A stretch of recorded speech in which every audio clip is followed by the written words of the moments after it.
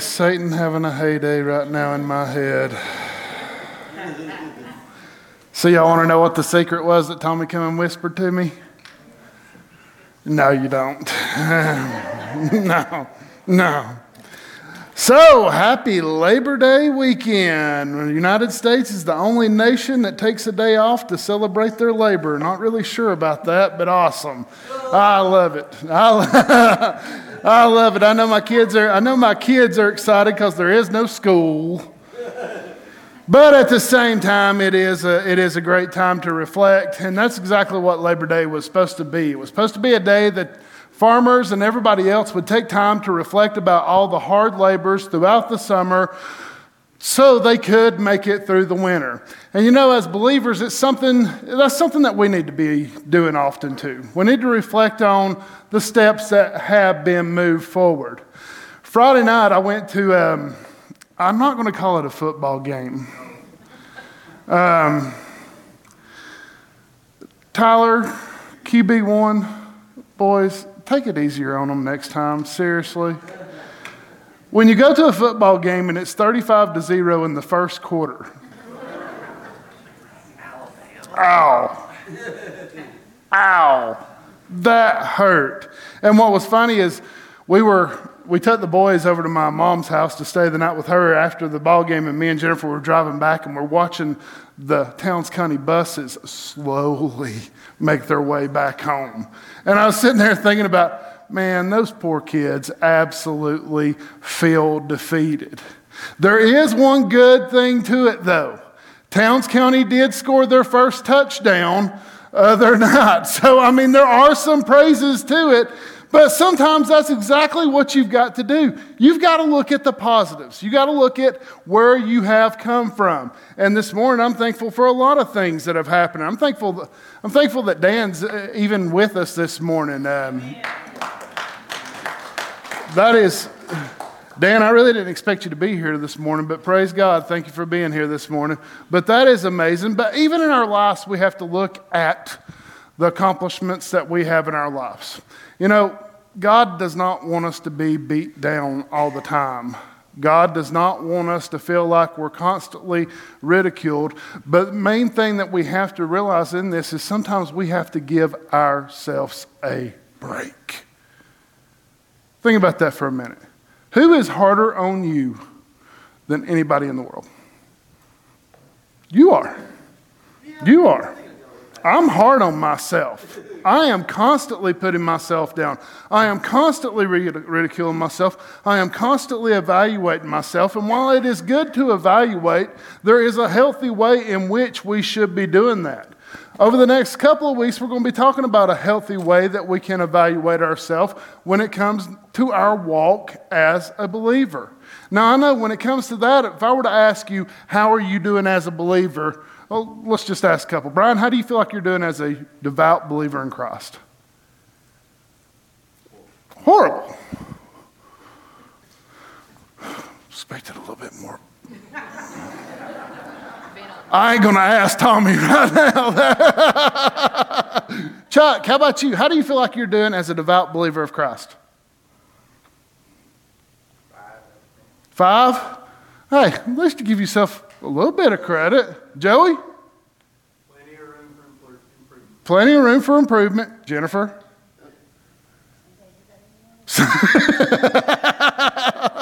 Some days are better than others. That is very true.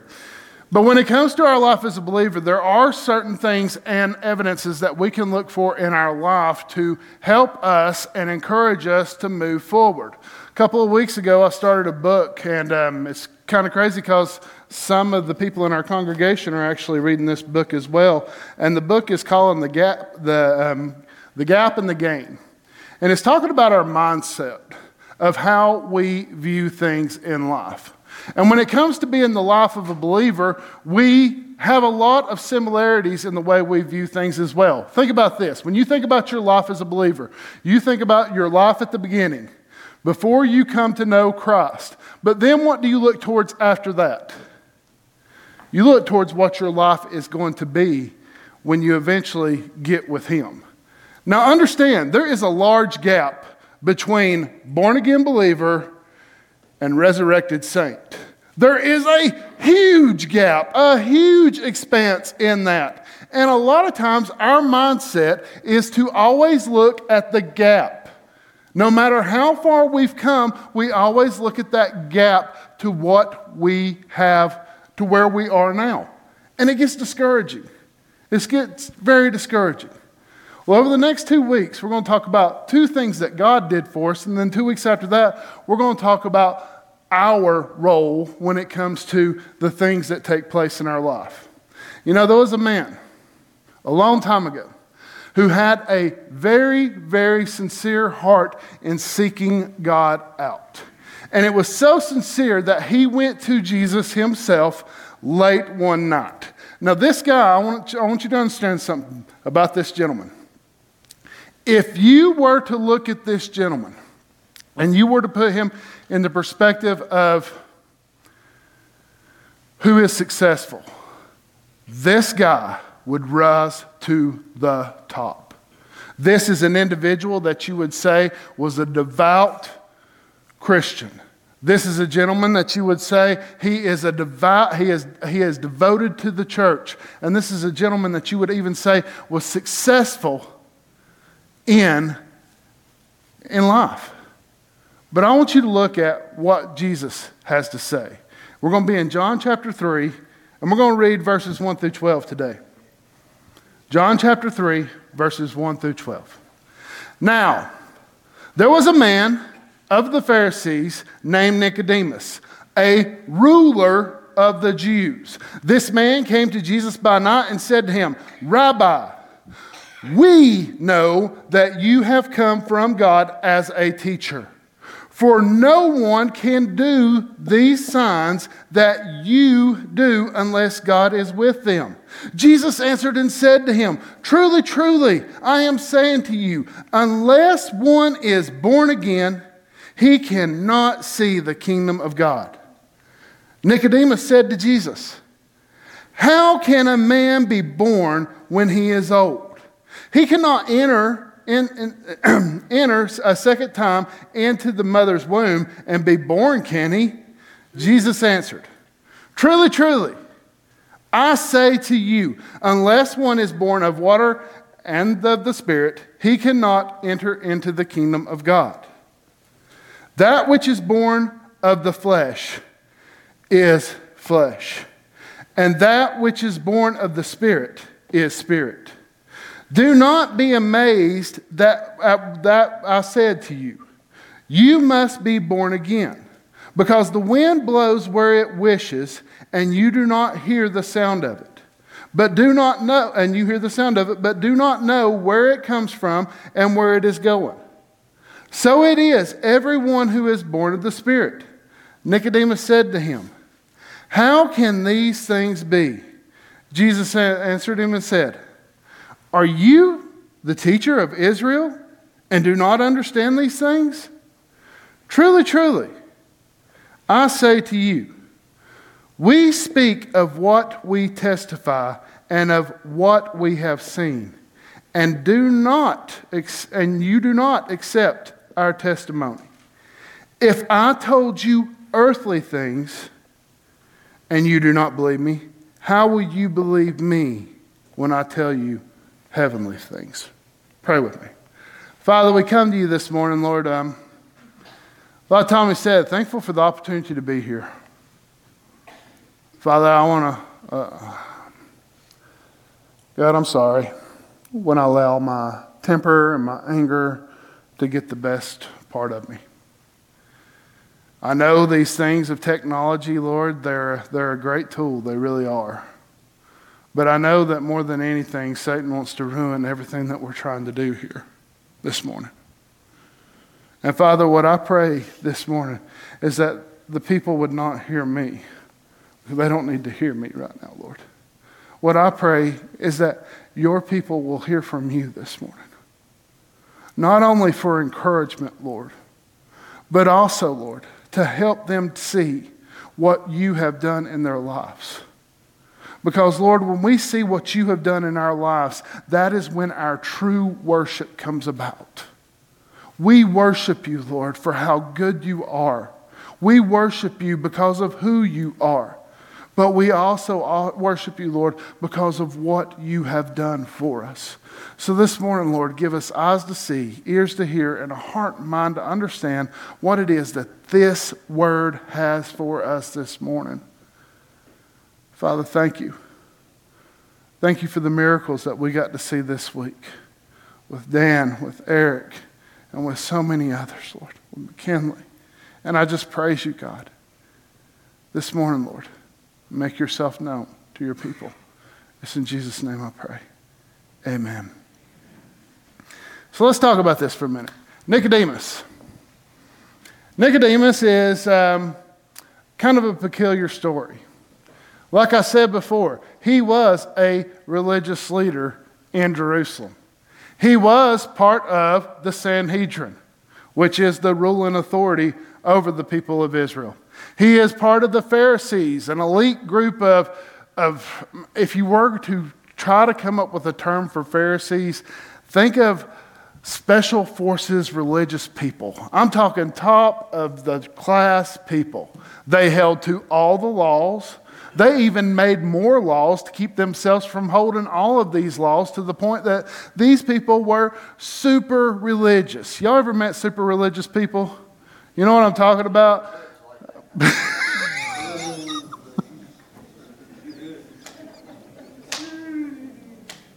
Thank you, brother. It's true. It's true. It's true. But these people were super religious to the point that nobody really wanted to be around them. You get what I'm saying? Nobody wanted to be around them because everybody, when they come close to Pharisees, they felt inferior to them because these were devout men. These were devout people who followed all the law, who were legitimately trying to seek God, because let's get real, that's what they were doing. Through their religion, they were trying to seek God. But what they didn't realize is, in their heart of seeking after God, they were actually very far from Him. This man by the name of Nicodemus, he comes to Jesus at night. You know why you go to a person at night? Because you don't want nobody else to see you. But there's also an interesting parallel here, because he's going in darkness and Nicodemus is in darkness at this time. But he's going to Jesus, and Jesus is the light, and he wants to know. He wants to know, what is Jesus doing? I mean, he tells Jesus. Listen to what he tells Jesus, because this is something that I really wrestled with this week.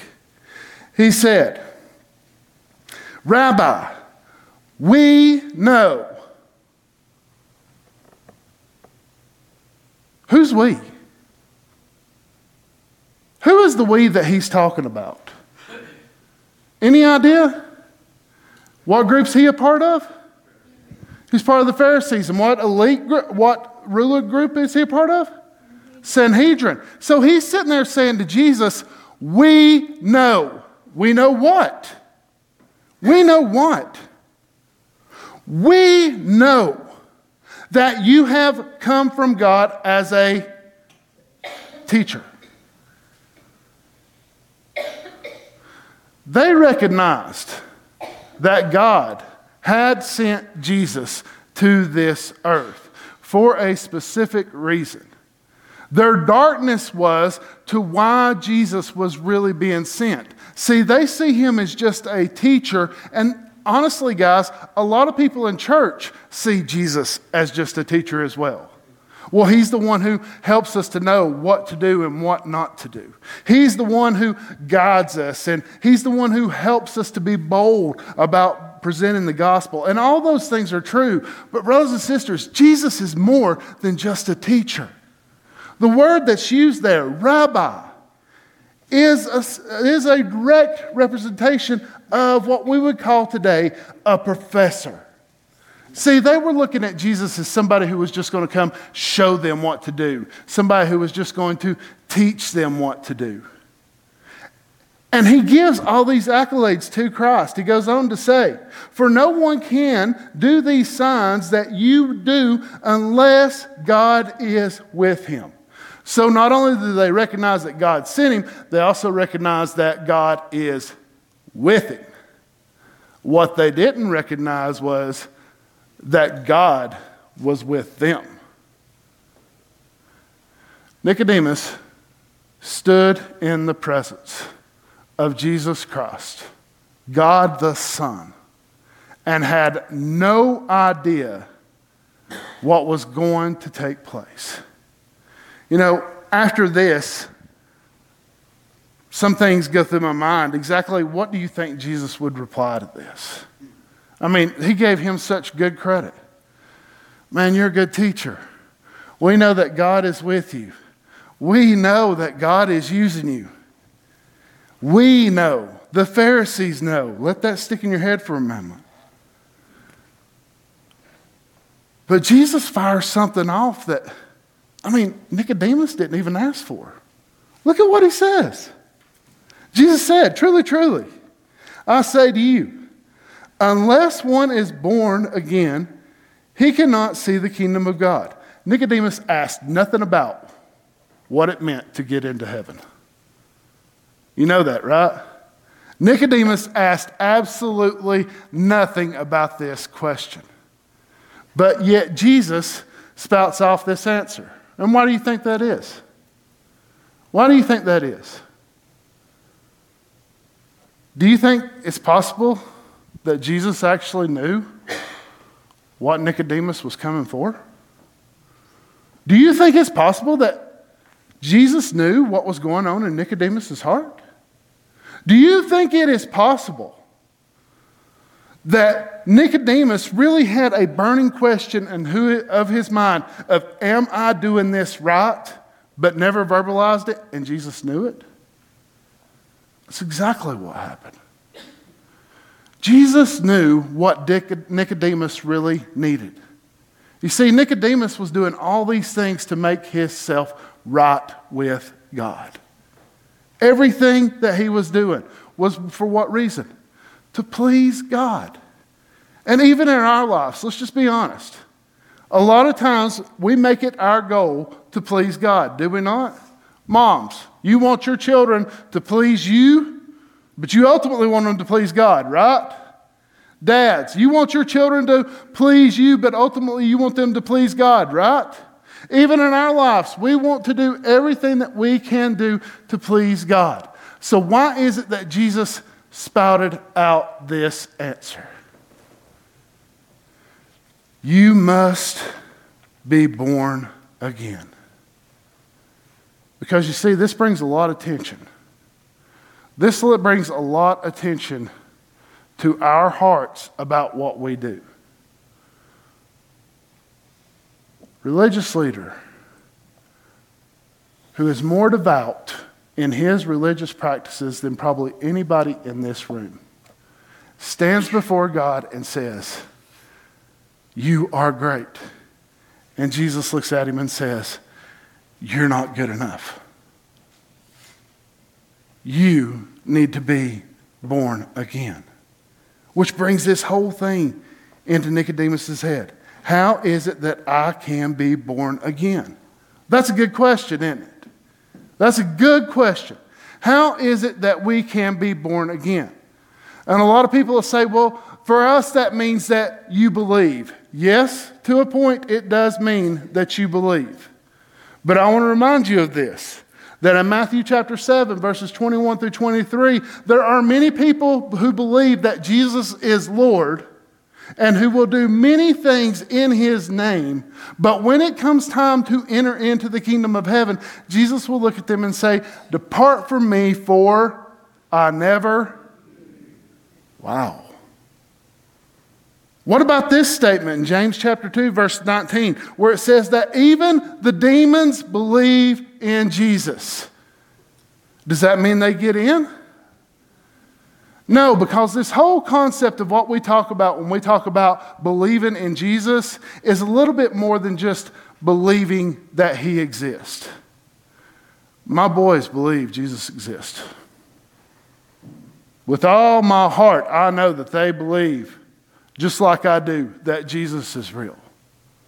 But the belief that we are really talking about that takes place in our life, yes, it is a part of us. but it is more a part of what God does in us. See, we like to think that we're smart, so we come up with all these crafty words talking about what it means to be saved, and we come up with these words like regeneration, justification, sanctification, glorification, and that's really what we're going to be going through. But we really don't have an understanding about what these words mean. When Jesus said, you have to be born again, he is talking about a regeneration process. So let's talk about being born, period. How much work did you have to do to be born? None. Now, we know your mom and daddy did some work. We're not going to get into that, but we know your mom and daddy did some work. But how much work did you have to do to be born? Nothing. You did absolutely nothing to be born. You didn't have to work for it. You didn't have to build up to it. You didn't have to get a degree for it. You were born. And you were born because God chose to give you life. But God has also chosen to give you a life beyond what is right here. So I want you to think about this. If you can do nothing to be born, how much does it require of your behalf to be born again?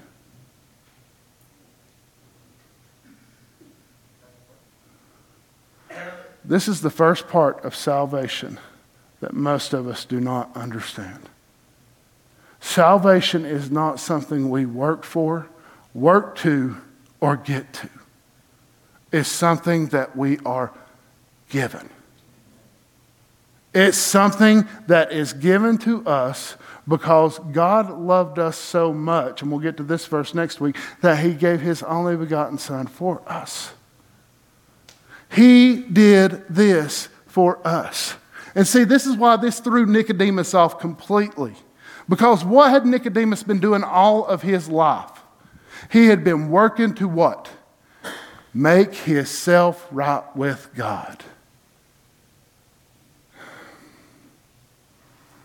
There is nothing I can do to make myself right with God. There is nothing that any sinner can do to make themselves right with God. And some people say, well, they could say a prayer. Yeah, they can say a prayer, but does a prayer make you right with God? Well, they can be baptized. I mean, it says right there, Scotty, it says that they got to be born of the water. But is being baptized, is that what gives you salvation? When we're looking at our lives and we're trying to see where we started and where we are going to, we've got to realize this. We start off where every single individual starts off. Helpless. Absolutely helpless. And man, I was thinking about it the other night. How helpless those guys on that bus must have felt driving back to Towns County. How helpless and defeated they absolutely felt as they took that long 30-minute drive back home. But then I'm reminded about how helpless I once felt too. You know what I'm talking about? Do you remember that moment when Christ really let you know who he was? Do you remember that moment where you had all of this shame, all of this guilt, all of these feelings of hurt for what you had done in your life? You cried out to God and he saved you. Do you remember that? Do you remember the release afterwards? Do you remember the feeling of all of that going away? Do you know why you felt that going away of all that shame, all that guilt, all that pain? Because something new was starting inside of you. You were being born again. Nicodemus didn't know this. Nicodemus couldn't get this. That's why he keeps asking Jesus, it's impossible for me to be born again. It's impossible for you to rebirth yourself, yes. But it's not impossible for Christ to start something new in your life. Matter of fact, that's exactly what he does. He takes broken things, damaged things, things that everybody throws away, things that nobody has any use for, and he turns those things into his vessels, his instruments, for his glory, for his purpose. You say, Scotty, but how do we see that? And that's a good question. How do we see this rebirth? Because it's not something that we can easily see. But Jesus gives another illustration in here that can help us see what he's talking about. Look over there.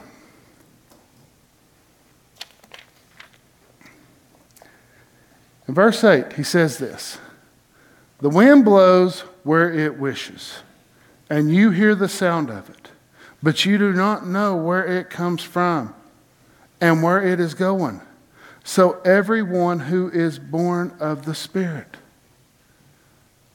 Can you see the wind?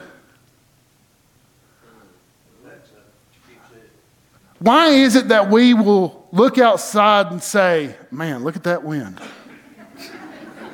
You ever thought about that? We do. We say, look at that wind. Do we actually see the wind? No, we don't see the wind. Sure, if it's kind of cloudy, we can see the wind moving the clouds. Or if fall's coming about and leaves are starting to drop, we can see the leaves swirling around on the ground. Or if we have downbursts like we had the other night, we can see those big columns of air come down and affect the trees. But can we really see the wind?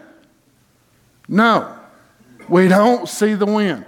So next time you look out your window, don't tell your spouse, look at that wind blow. It's kind of foolish, kind of silly. But we say it, don't we? And why do we say it? Because even though we don't see the wind, we see its effect. I can't see an individual being born again. I can't see it. You can't see it. None of us can see it. And that's why I'm very careful when somebody asks me, oh, do you think they're saved? I don't know. I can't see that. So how do we know? We know because we can see the effect of it. Because when Jesus encounters an individual, when he has a true encounter with an individual, let me tell you something. There is a change in their life. No man or woman or child who had a true encounter with Christ has ever went back the same they were before. It's impossible. It's impossible. Why? Because they are a new creation. The old has passed away and the new has come. And see, this brings a lot of attention to us because, we keep thinking that this is all about what we do. It's all about our attendance. It's all about how many Bible studies we're a part of. It's all about how much we give. It's all about what we're doing in our community. It's all about whether we're serving here or whether we're serving there. You cannot use any of these indicators as a true measure of whether somebody is saved or unsaved. But at the same time, I can tell you this. If a person comes to Christ and they are the same way or worse than the way they were before, you've got to have a question. Because nothing that is reborn stays the way it was. Nothing. It changes. There is evidence for the believer. And this is what hung up Nicodemus and the Pharisees for so long. Because they had a scale on which they measured how good they were doing with God. How many laws they kept. How many loud prayers they said in public. How many people they confronted about being wrong. How many people they tried to correct. How many things they held to. But none of those things equaled a relationship with God.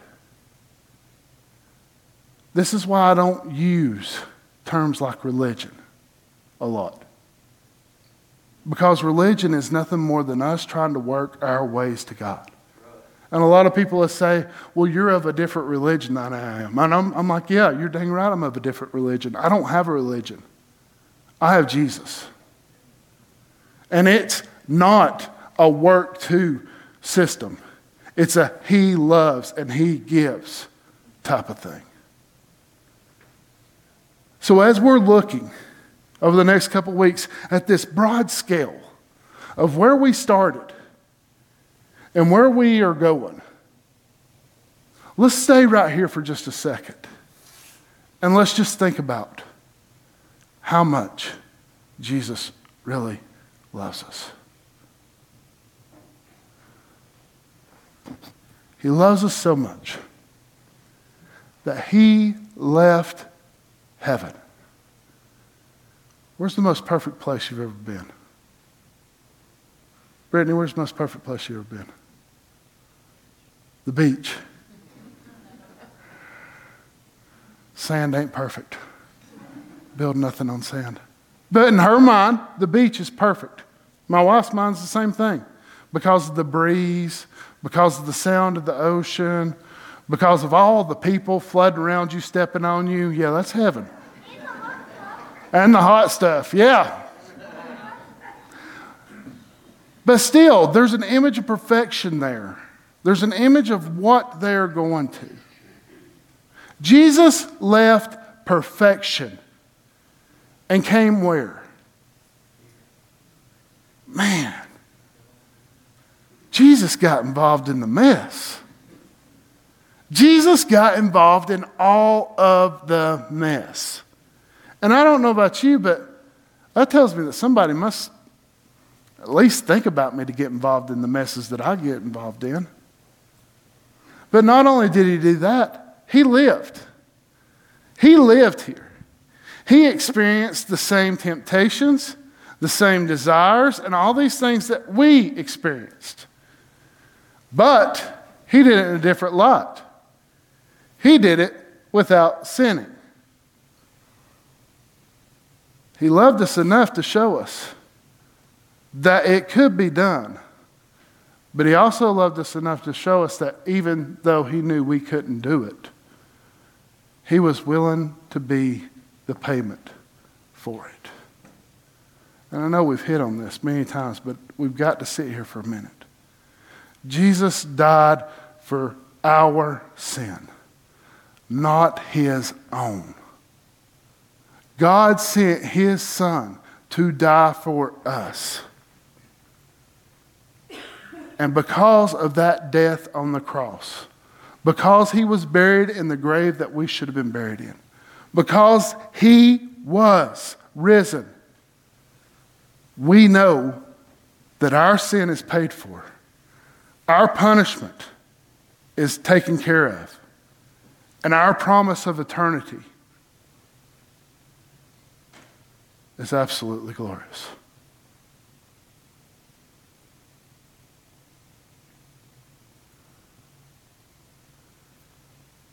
When I think about that, I'm not thinking that I'm here at the start anymore. When I think about what I'm given, I realize that I'm not over here where it starts. Matter of fact, when I realize exactly everything that I've been given, I'm closer to over here than I realized before. Because the gift that God has given us is indescribable. The gift that God has given us can never do anything to be earned. The gift that God has given us is so great that if we were to ever even try to describe it, we would always fall short.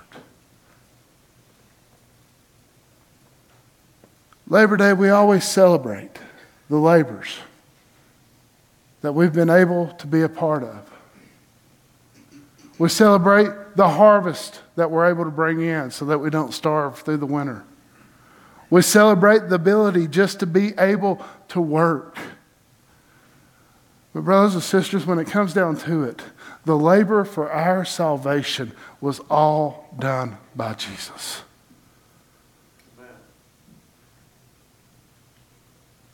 And this week, that's what we should really be celebrating. Nicodemus and the Pharisees knew that everything that they had done was still not enough. Nicodemus, late one night, comes to Jesus with a real question in mind. Jesus, is everything I'm doing good enough to make it to heaven? Because that was the real question that was burning in his mind.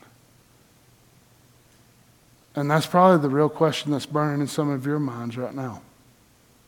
Is everything that I'm doing good enough? Brothers and sisters, none of us are good enough. None of us are good enough to make our way to God. But God is good enough that He made His way to us so that we could make our way to Him. Pray with me. Father, this morning we celebrate not the labors that we've done, but the labors that You have done. And Father, I'm thankful the day that I became born again. But I realized, Lord, that it was nothing that I did. It was Your Spirit that drew me. I realized, Lord, that it was You that was doing the work in me to even make me realize that I needed You. And I realized, Lord, that everything I've done in my life could never even compare to the graciousness and the greatness of the gift that You've given us. And I'm thankful, Lord, that in that moment when I did not know I needed You, You knew how much I needed You. You opened my heart. You let me in. You saved me. And this morning, Lord, if there is somebody here who is battling with the tension right now of being good enough, I pray that this morning they would have an encounter with You that is like no other. Father, call Your children to Yourself. For those of us who know where we stand with You, Lord, let us celebrate it. Let us exclaim it to everybody that we see. Let us be happy about the fact of what You've given us. And let us praise You, Lord, because we didn't deserve it. We love You, Lord, and we thank You for this word that You've given us this morning. Let us take it to heart, and let us take it to the world. In Jesus' name I pray. Amen. Hey guys, Pastor Scotty Gerard here, and I just wanted to say thank you for joining us today. We really hope that this has been a resource that's helped you grow in your purpose for God, but also grow in His glory. We also want to extend an invitation to you to join us here in person at Harmony Grove. We are located at 1008 Town Creek School Road in Blairsville, Georgia. We would love for you to come be a part of our service, to be a part of our small groups. If you have children, we have children's classes on Wednesday night and on Sunday morning, and all this information can be found on our website. We'd also like to continue help you in your growth with Christ. If you have a question, maybe a prayer request, or just need to talk to somebody, you can contact us in the emails below in the description, or you can also contact us through our app and through our website, which are also found in the description below. Again, we hope this has been a blessing to you, because we know that you joining us today has been a great blessing to us. Thank you so much. God bless.